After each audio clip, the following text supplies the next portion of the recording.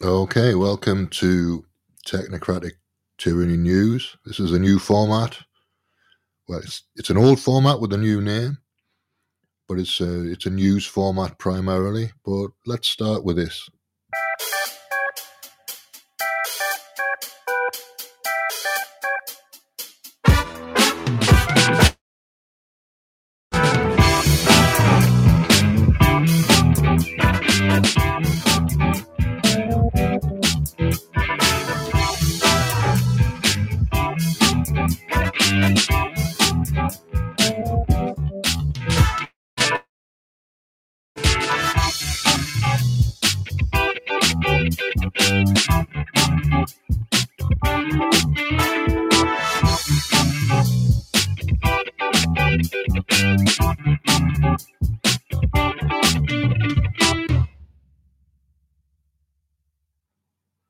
Okay, it's about a week since I did the last news show. It was around the time of Kwasi Kwarteng's so-called mini budget. There was actually a budget, but without any forecasting and any actual budget attached to it, which is just madness. And the markets reacted as if it's madness, which it is. So the government hasn't reversed anything yet, but the Bank of England intervened to buy up bonds. Pension funds are worried they would have gone bust last Wednesday, apparently.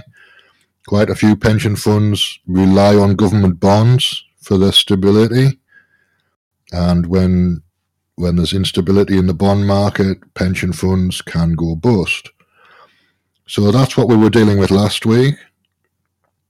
There's still no actual figures on this budget. There's a lot of wishful thinking and a lot of bullshit and a lot of tax cuts for Tory donors and Tory friends, but no actual figures.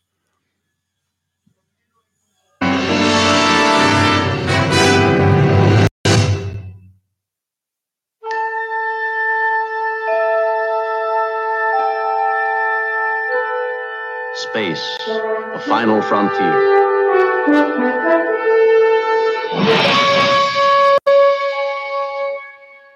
These are the voyages of the starship Enterprise. Its 5-year mission: to explore strange new worlds, to seek out new life and new civilizations, to boldly go where no man has gone before.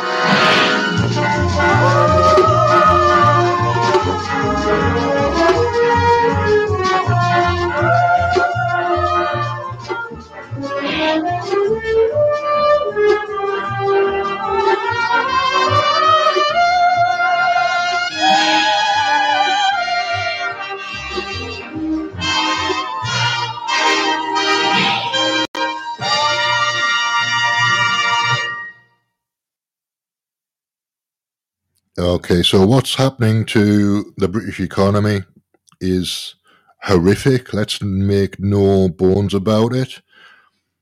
It's a plan to wreck the economy, and then assets get sold off to the lowest bidder, which will be Tory donors. So it's asset stripping, basically. It's what the Tories always do. They've revealed their true colours.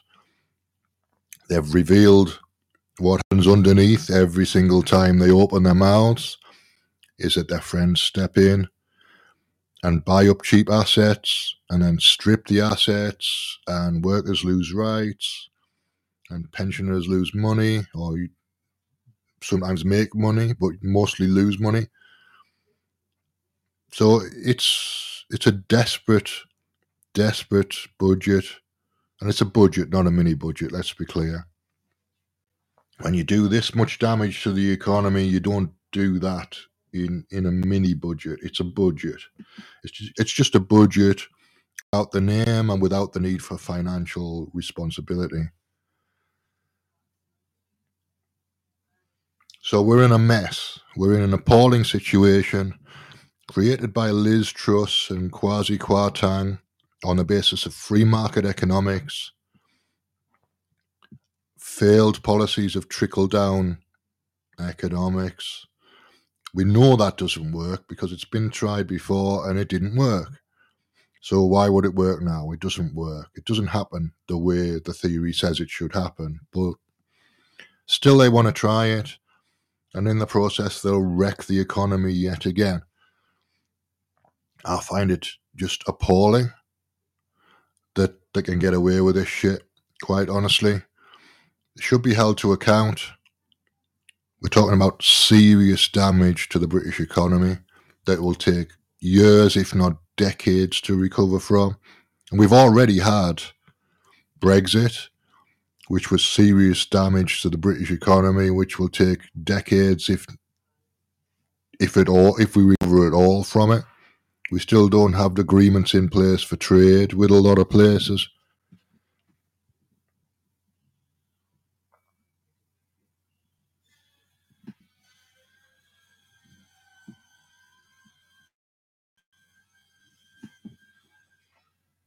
So this is from GB News. It's Benedict Spence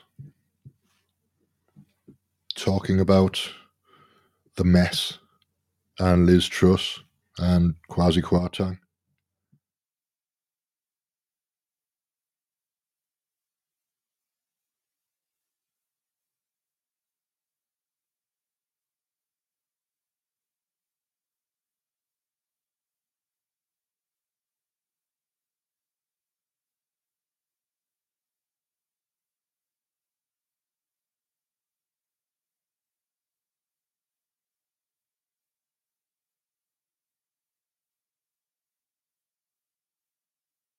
All right, so it doesn't want to play for the minute, but it is there.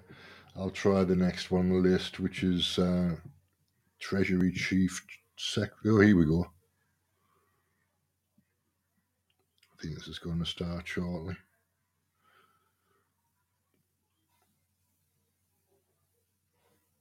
No, maybe not. Let's try the second one on the list.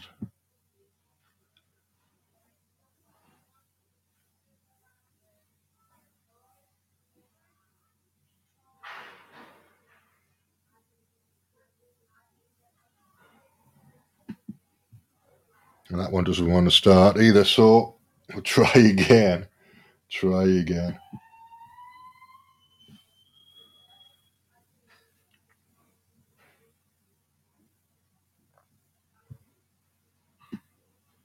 I'm going to have to start downloading these clips beforehand. Let's try something else. Sponsor, the greatest shoe salesman to ever come out of the back alleys of Krakow, Poland, BB.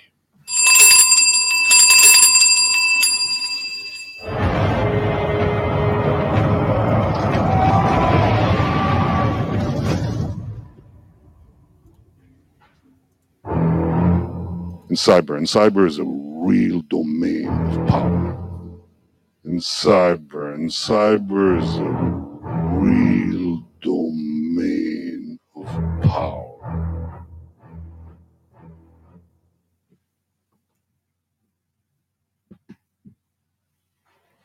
Let's try number 3 on the list.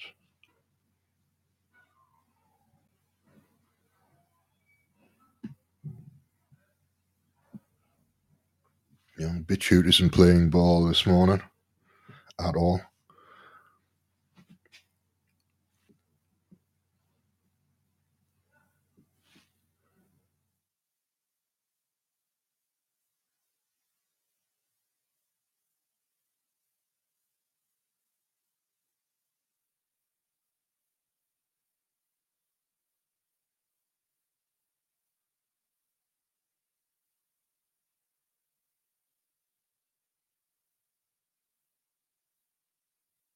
All right, let's try YouTube instead of BitChute and see what happens. It's the same clip, should be on there.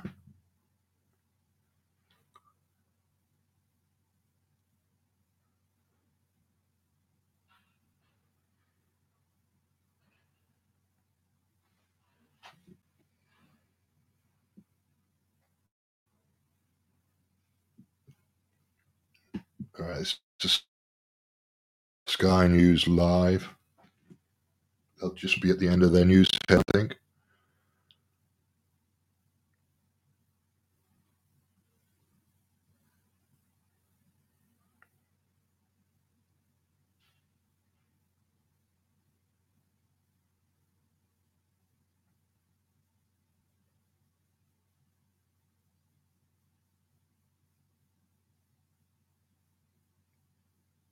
Fiscal policy and monetary policy. So fiscal policy is around government measures to stimulate the economy, and monetary policy is set by the Bank of England, MPC.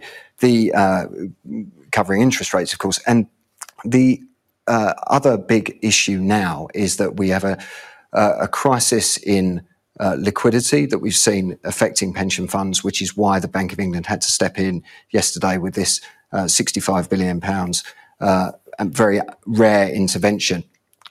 That may need to be extended, according to many of the people I'm talking to in financial markets, that yes, as Ed pointed out, there was some stability was restored yesterday, some order was restored, and that has to be a positive thing.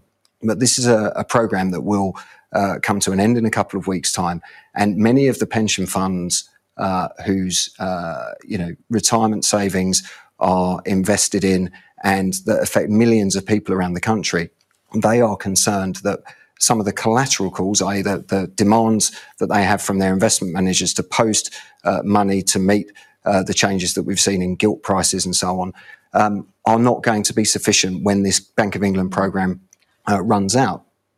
Okay, there's lots of words there that lots of people might still not understand. Ian, I'm going to get you to try and explain it for us. Just explain to us in really simple terms, if you can, exactly what happened yesterday. I think people understand that there are pensions that a lot of people invest in, and it might be a company pension or it might be a personal pension, and they're invested in different things that you don't really understand and know a great deal about. What was it that the bank actually did yesterday? What was the wobble about pensions in particular? Right. Well, this was a very specific intervention made by the Bank of England, what in the jargon is the long end of the gilt yield curve. Now, these are the ones for a long period of time. Gilts are UK government bonds, IOUs, every government issues them. It's the main way in which the government finances its day-to-day spending, other than raising taxation. You will borrow money and you'll raise it by selling gilts to investors. And typically they are long-term investors, financial institutions, pension funds, and so forth.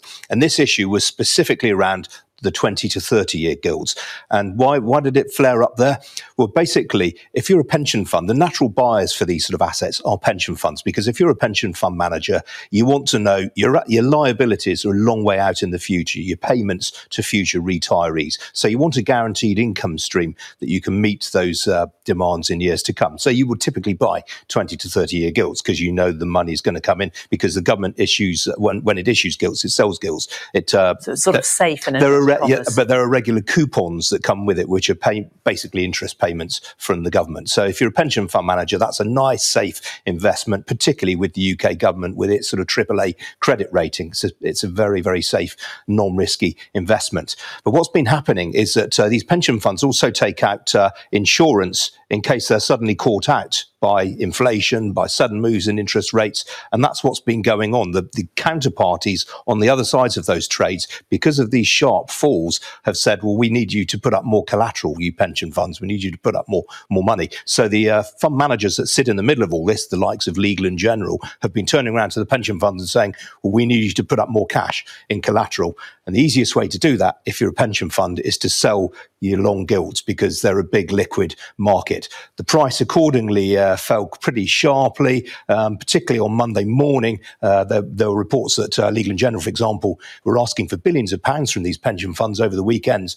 That's why you saw the prices come off. And potentially that raises all sorts of concerns about the value of the assets that these funds are sitting on. And that's why the bank intervened in the way it did. And it's a very, very specific intervention at the long end. These very specific things. And Ed, what would have happened if the bank hadn't intervened? How catastrophic could it have been? Because it was a surprise that they intervened, and you were explaining yesterday what it was all about. And we were all sort of slightly scratching our heads going, well, why have they done this? I'm still scratching my head about it. Ian's explained it better than anyone I've heard there, because this is a complex part of the market.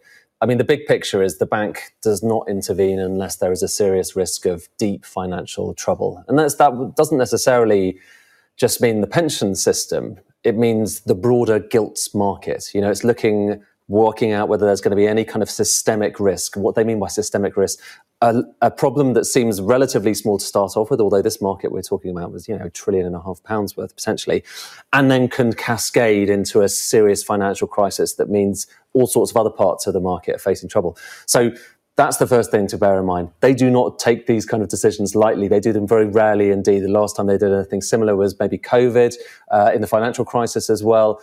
And so if they hadn't have intervened, first of all, there was the risk of potential mass defaults in many of these instruments.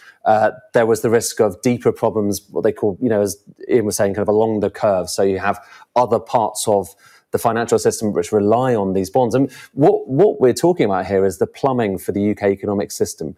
Gilts, bonds, they're basically pretty boring, and they're boring most of the time, and they're supposed to be boring because this is the boring part of the market where people are making long-term decisions with all of our money, and they allocate them in certain places, and gilts play a crucial role there. It's a foundation stone for everything else. So when that foundation stone is shaking, and over the course of the last week, it has been shaking because of the massive movements we've seen in those securities, which are in part a consequence of people saying, oh, hang on, the UK is going to be borrowing a lot more money. It's back to last Friday. The UK is going to be borrowing a lot more money. How do we adjust to that? And it's sending this kind of chain reaction through those markets where unexpected things are happening. And one of those unexpected things that happened is it turns out there's a big part of the pensions market where they're reliant on certain securities, certain derivatives, and you get a bit of a kind of spiral. So the bank detected that. A lot of people kind of talking to people in the city, and then the bank listening to that, saying they would need to kind of step in and do something about it. As Mark and Ian were saying, the interesting and I think significant thing here, and a cause for reassurance, is there was a period during this week where people were a bit worried that even if the bank did do something, that it wouldn't necessarily have the impact that they had hoped for. So the merest fact that we have seen, you saw it there, the pound coming back quite a bit, gilts yields coming down quite a bit, that is quite reassuring. It shows they still have power, but they've had to kind of get out a bazooka to reassure people. And the fact, I'm sure we'll come to this, the political edge to this is they've had to do this largely in response. I mean, the government doesn't acknowledge this, but pretty much everyone else who talk to in markets will say this. They've had to do it in response to what the government has done last week. This has been the Bank of England at its best, though. As Ed said, there were a lot of doubts that the bank would be able to take any action here. You had people saying, John Redwood telling Kay Burley earlier this week, it's not the bank's job to defend sterling.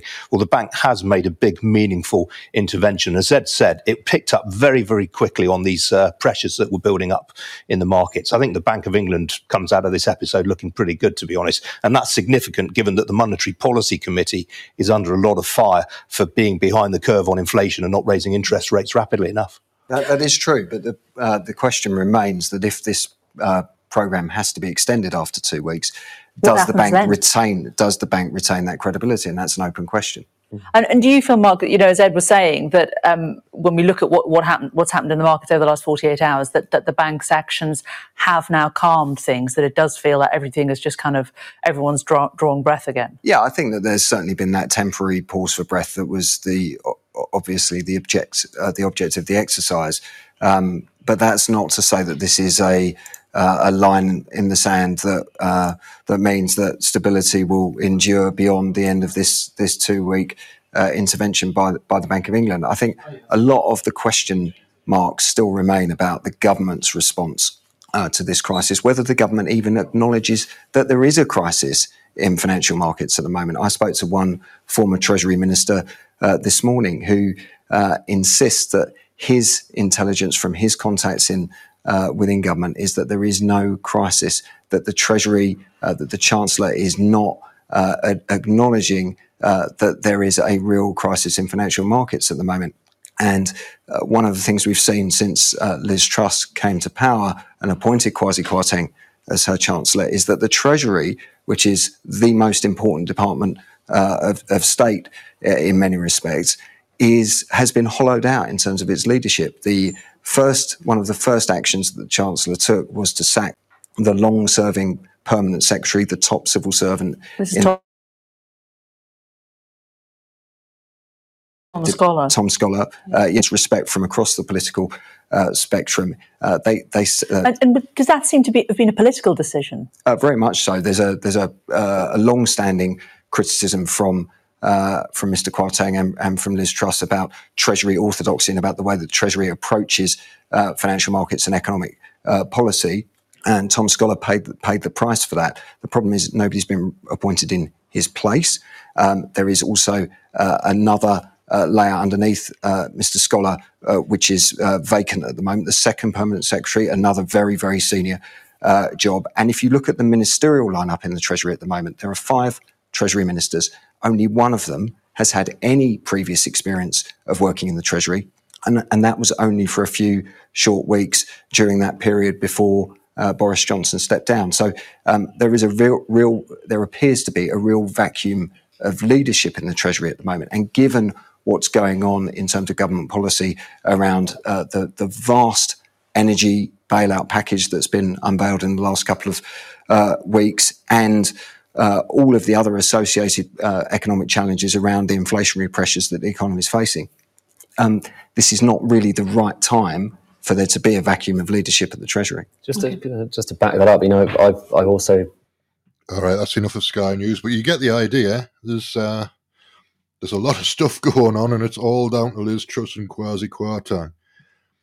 That's the problem. The problem is the Tory leadership, and the only people who can sort out the Tory leadership are the Tories, and they can't do it for another year. So we've got another year of this shit to go.